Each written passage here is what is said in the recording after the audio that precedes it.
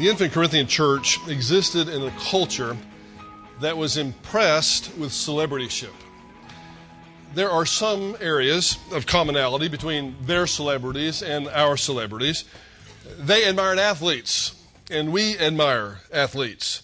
To cite maybe one example, there are many differences too. They admired philosophers, debaters, and the ability to think in general. If the magazine racks at the supermarket are any indication, we admire Kim and Justin and, of course, Brad and Angelina. And let's not forget poor Jennifer. Don't leave her out of the mixture. But most importantly, they, like we, admired arrogance. And they held the view that humility was a sign of weakness, not a virtue. From the beginning of 1 Corinthians until now, Paul has been arguing against that fallacious and dangerous idea. He's been presenting the case that the believer's interests should be drawn toward the wisdom of God, not the wisdom of men. In chapter 1, verse 19, he said, I will destroy the wisdom of the wise and nullify the cleverness of the clever. Chapter 1, verse 31, let him who boasts, boast in the Lord. Chapter 3, verse 19, he catches the wise in their cunning. Chapter 3, verse 20, the Lord knows the thoughts of the wise, that they are futile. They had a problem with elevating secular wisdom over the wisdom of God. They were also importing the idea, in the church of secular celebrityship. In the first chapter of 1 Corinthians, we found that they had developed preferences with respect to the one who would present them with the Word of God. And they began bickering over which servant of the Lord deserved the number one slot in the weekly rankings. The top 3 at 3 probably rotated between Paul, Apollos, and Peter. And Paul came down hard on that ugliness, stressing that he and Apollos were mere servants of Christ, and that they had not died for any of them. You recall that, I hope. It's been several weeks. But Paul says you shouldn't make celebrities out of us. We didn't die for you. That's wrong. It's ugly. You're importing the world's view into the church, and the church is looking no different from the world. We're just switching celebrities. Their celebrities were philosophers. Your celebrities are preachers. And he's saying that is dead wrong.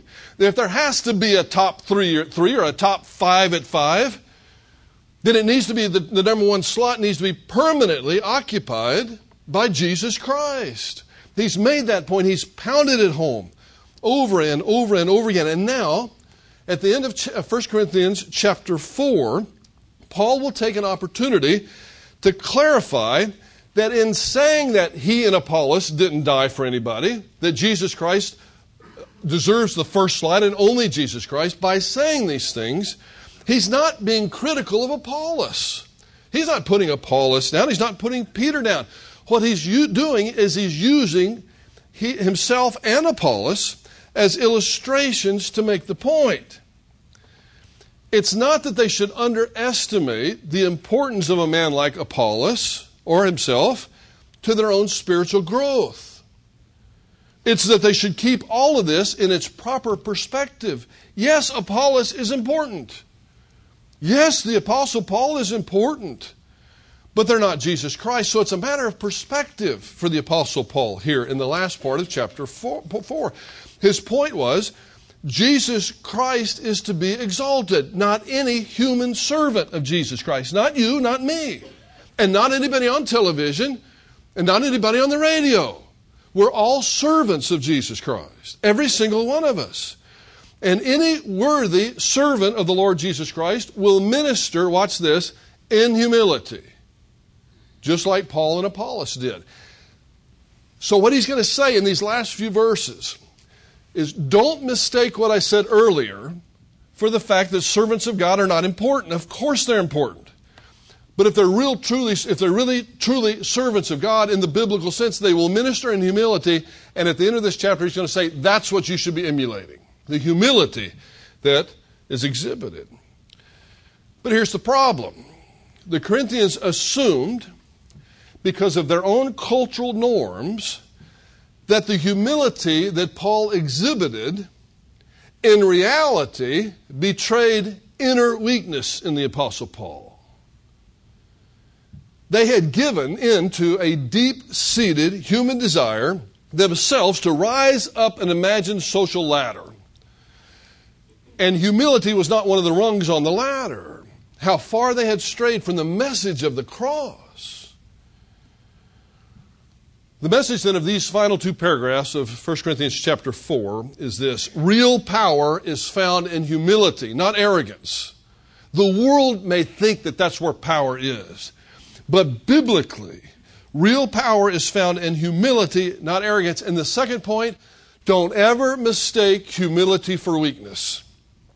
It's a common mistake, but it's a deadly mistake. Let's read verses 6 through 13 in chapter 4 of 1 Corinthians. He says, "Now these things, brethren, I have figuratively applied to myself and Apollos for your sakes, that in us you might learn not to exceed what is written, in order that no one of you might become arrogant in behalf of one against the other.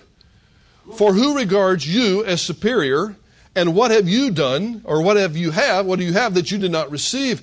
But if you did not receive it, why do you boast as if you had not received it? You are already filled," he says in verse 8. "You've already become rich. You've already become kings without us. And I would indeed that you had become kings, so that we might also reign with you. For I think God has exhibited us apostles last of all as men condemned to death, because we have become a spectacle to the world, both to angels and to men. We are fools for Christ's sakes, but you are prudent in Christ. We are weak, but you are strong. You are distinguished, but we are without honor. To this present hour we are both hungry and thirsty, and are poorly clothed and roughly treated, and are homeless, and we toil working with our own hands. When we're reviled, we bless, and when we're persecuted, we endure. When we are slandered, we try to conciliate. We have become as the scum of the world, the dregs of all things, even until now." When Paul says in verse 6, "now these things," he's referring to all that has proceeded from chapter 1 all the way until now. What he's doing is saying, all that material I gave you, let me tell you what that was all about. He's been making the case for the surpassing value of God's wisdom over secular wisdom, and that humility is supreme over pride. And he used himself and Apollos as an illustration. That's what he means by these words, "now these things." Paul, knowing the Corinthians like he does, knows that their tendency is going to be to misapply the illustration, and he wants to cut that off at the pass, because frankly, he's got some real serious things to start talking to them about in chapters 5 and following. Some real serious problems in the church. And unless he gets this humility thing down first, they're not going to receive that criticism they're about to get very well at all. There is no problem between Paul and Apollos. They're on the same side. They're on the same team. He has a non-competitive partnership with his brother Apollos. And that's just something that can't get through the Corinthian grid. That Paul and Apollos loved each other. They weren't in competition with each other. They weren't checking their facts to see how many people attended Paul's Bible study that week. And Paul says, "Well, I had 4 more people than you last week, so I must be better than you." There was none of that going on. And the Apostle Paul wanted the Corinthian church to know that. They're both servants of the Lord. Here's what Paul feared. In speaking to the Corinthian church, he feared that they might think this: well, Paul says that he's nothing. And Apollos says that he's nothing. And Paul says that he and Apollos are nothing. And the Corinthians say, "You know what? I think they're right. They are nothing. You're right, you are nothing. But we're some pretty hot stuff." See the subtlety. You see why he's got to cut this off at the pass right here and right now. The Apostle Paul has been self-effacing, and they're all too ready at this point to agree with him. "Yeah, you can't speak. You can't speak, Paul. Not nearly as good as those people we go down the street and listen to speak about philosophy. You're not even in their league. In fact, Paul," of course we're going to see from what happens here a little bit later, "in fact, Paul, we've got money, you don't. You don't even have a house to stay. You're dependent upon our kindness. And you're telling us what to think? You're right, Paul, you are nothing." Now see, if they think that, then what he's going to tell them in the next few chapters are going to make no sense at all. They're not going to accept any authority because they don't recognize that humility is power. It's not weakness. And we could do the same in our own culture today. We have adopted so many things of the Corinthian culture into the culture that we live in. They didn't get humility. And you know what?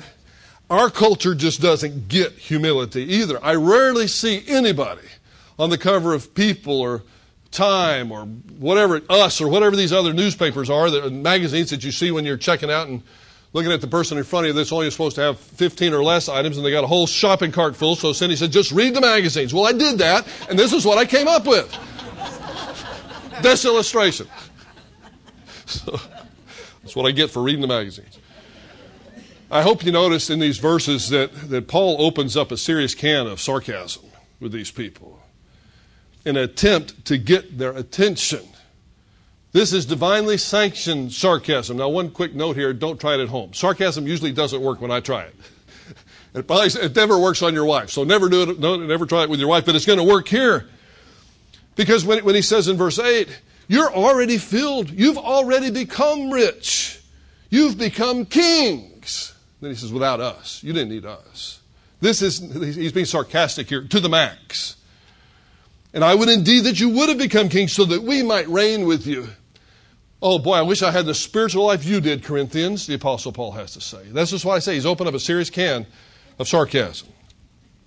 For I think God has exhibited us apostles last of all, as men condemned to death at the end of the line.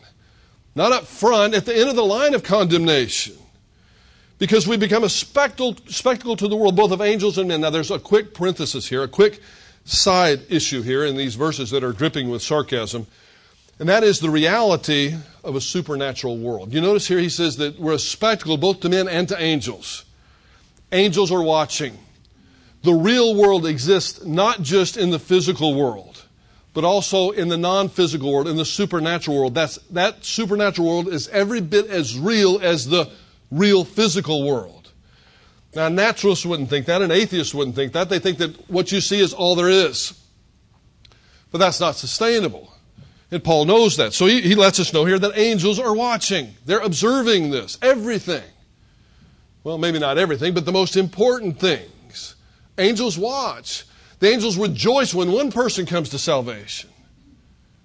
They also rejoice when a believer walks in fellowship with God. But here Paul is using it in a sarcastic way, so we're not going to spend a lot of time on that today. We'll wait till it's the primary point of a passage. But angels are watching, and he says, we become a spectacle to everybody, including angels. We're nothing, and you're so great. We're fools for Christ, but you're wise. We're weak, but you're so strong. You're distinguished, but we have no honor whatsoever. We're poor, hungry, thirsty, not very well dressed. And I might add from something that's going to come up later, not very well versed in the skills of public speaking. Without a permanent home, working our tails off. When somebody curses us, we bless them back. And we're persecuted like we're scum. That's what the Corinthians thought of the Apostle Paul and Apollos. And we stand here today, 2,000 years later, appalled by that. But we have in our core the seeds for making the same mistake. For we don't value humility as a culture. At least if you look at the people who are the highest paid, the people on the cover of the magazines, the people who would turn and look if somebody pointed them out on the street. I'm just as guilty of that as anybody else. My wife and I were walking along a city in southern France one time. A very nice city. The streets were so beautiful. It's kind of like the Beverly Hills of southern France. We were looking in the shop windows, and I looked over, and I said, Cindy, you're not going to believe who that is across the street. And the street was only a very small thing like they have in Europe. I said, that's that supermodel that was on the cover, Sports Illustrated. And she said, yeah, that's the lead singer for the Police. You know, we both noticed different things. I don't know why that was. But and so we said, well, let's follow him. And we did. Just like a bunch of spies. I crossed the street, went and looked at him. Then they went into a pharmacy, and I said, this is enough. This is enough. Let's let these people buy their pharmaceuticals without us looking at them. We both looked at ourselves and said, what are we doing? What are we doing here? And we went on down the road. But I know how it is. All of us are affected by this culture that we live in. It's not the humble people that get the gigs on Saturday Night Live. Must not have watched it last night. I'm trying to figure out how long ago it was. I think it was about 32 years ago. I was at a meeting one night that I think perfectly illustrates this. It was a group of physicians. There were quite a few physicians in the room. Some people were sitting on the outside of this long conference table. And this was a particular meeting where the spouses were invited to attend. And I walked in late because I actually had gone to a Bible study first. So I walked in late, as was my custom. And the wives were having their time to talk. If it was husbands, it could have been the same thing. So it's not a thing against wives. But the one wife was there singing. I knew her. I knew what they drove. She drove a new Jaguar. I liked her Jaguar. I had ridden in it before. Nice car. He drove a Mercedes. They lived in a very nice home. Very successful practice. And this woman was talking about, so they were not believers in the Lord Jesus. This woman was talking about this couple that had come into their office that day. She worked at the office with her husband. And she was saying how this couple had tried to tell them about Jesus. I'm thinking, this is going to be interesting. I wonder what she has to say. Well, they tried to tell us about Jesus and about how we need to trust Jesus to forgive our sins. And she went on and on with this dripping vitriol. Of course, she didn't accept it. And she said, then they walked out, then they left. They were all smiling and they left. And I looked out the window and they got into a station wagon. A Chevrolet station wagon. And they wanted me to listen to them. That's what's happening here in this passage. They're looking at the Apostle Paul, who's making tents in their town to make a living, and they're saying, we got plenty of money, we don't need you. They're well-dressed. The Apostle Paul's not well-dressed. They listen to people that are better public speakers than the Apostle Paul. Said, what do you have to bring to us? And Paul's saying, you missed the point, fellas and girls. You missed it entirely. And that one woman missed it. It was terrible. So now Paul has opened up that can. It's all out there. We all see it. And in verse 14, it's like he pauses and takes a deep breath. Okay. Now that I've gotten your attention, I hope by now you've gotten the point that you're not that smart, you're not that wealthy, you're not that good looking, you're not that articulate, that you don't need God. Yeah, you may not need me. That's true. But you do need the one that I represent. So in verse 14, he says, I don't write these things to you to shame you, but to admonish you as my beloved children. The Apostle Paul, all the apostles are this way. Boy, when they get the rod out and they spank them, they make sure that those people understand that they are loved.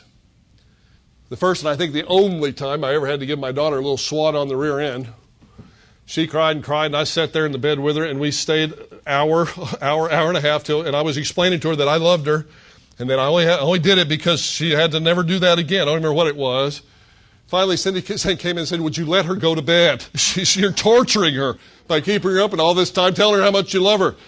I felt bad, but what Paul's saying is, listen, I love you, you're my child. I'm not saying this to hurt you. I'm not saying this to shame you. To encourage you is what he's doing. Nutheteo. In verse 14, I want to admonish you. I want to encourage you. I want to warn you against the destructive nature of this. Not to hurt you. I want to help you. Because you're my beloved children. For if you were to have countless tutors in Christ, yet you would not have many fathers. For in Christ Jesus I become your father through the gospel. What he's telling you is, yeah, you can have all these Bible teachers come in. You can have all these philosophers come in. All these people can teach you, but I led you to the Lord. Now, I didn't do it. The Holy Spirit did it through me, but there's a special relationship you and I have. I don't want your destruction. I want your edification. I want your maturity. So please don't take this wrong, he's saying. I love you. And I'm your spiritual father. This is where when people use that terminology, this is where it comes from. In other words, the one that led you to the Lord, understanding that we only have one Father, and that's God the Father. And then in verse 16, he says something almost odd. He says, I exhort you, therefore, be imitators of me. Instead of imitating the culture, let's pause, let's take a deep breath. I hope I got your attention. Don't imitate them. Imitate me. And what he's saying is not me and my personality and my preaching style and what I wear and my likes and my dislikes and my idiosyncrasies. Imitate my humility. because I'm imitating Christ. That's Philippians chapter 2. Christ was humble. He's the example for all of us. So many people see a pastor or see an evangelist or see someone on television, because if they're on television, they must be good, right? You know, they buy that time on the air. They raise money from you, and then they buy the time. That's why they're celebrities. And nothing against them, but I'm just saying, let's keep this in perspective. Let's not imitate the way they wear their hair, or their shirts, or their clothing, or their preaching style. In the basement of Dallas Seminary's library, there is a lab down there, or there was many years ago, where there were machines where you could watch video. One day I'm walking by early in the morning, going to do some studying down there myself, and I see a fellow down there that was a good guy. I knew him. And he had a tape of Chuck Swindoll on the video. And he had earphones in, and he was watching Chuck, but he was practicing Chuck's move. You know, everybody's got to move. This Chuck's move is like this. He rattles and shakes his hands. I can't do it. It would give me a headache. But Chuck can do it. He gets away with it. But that's Chuck. Chuck's not imitating anybody else. That's who he is. And it looked most unlovely. And if Chuck would have happened to walk by while that guy was practicing the move, I think Chuck would have jerked those, the old Marine in Chuck would have jerked those headphones off and said, "Don't do that. Don't imitate that. If there's anything in me I want you to imitate, it's my love for the Lord, my own humility." Now, Chuck probably wouldn't have said that because it would have come out sounding wrong, but the Apostle Paul can say it. This is straight from the Holy Spirit. "I exhort you to be imitators of me. For this reason I've sent you Timothy, who's my beloved and faithful child in the Lord, and he will remind you of my ways, my teaching and my actions, which are in Christ, just as I teach everywhere in every church." This is nothing just for you. I'm not picking on you, Corinthians. This is the same thing I'm teaching, and he's writing this from Ephesus. This is the same thing I'm teaching in Ephesus. Then in verse 18, he gets serious again. "Now some of you have become arrogant, as though I was not coming to you. But I will come to you soon, if the Lord wills. And I shall find out not the words of those who are arrogant, but their power." Paul's saying, you can talk all the trash you want to talk, but I am coming. It's a lot easier to talk behind my back than to my face. And I'm coming to see you. And when I come, we're going to see where the real power lies. Does the real power lie in all this trash talking that you're doing? Or does the real power lie in the Holy Spirit's ministry in each one of our lives and in humility? Verse 20 says, "For the kingdom of God does not consist in words." This word is logos, but it's used a different way than it's typically used. This is more for rhetoric here. It's not in words, but it's in power. And power is found in humility through the Holy Spirit. So he ends up fairly severely. And I hate to end it this way today, but we're out of time. But he ends up by saying, what do you desire? Just what do you want? "Shall I come to you with a rod, or with love and a spirit of gentleness?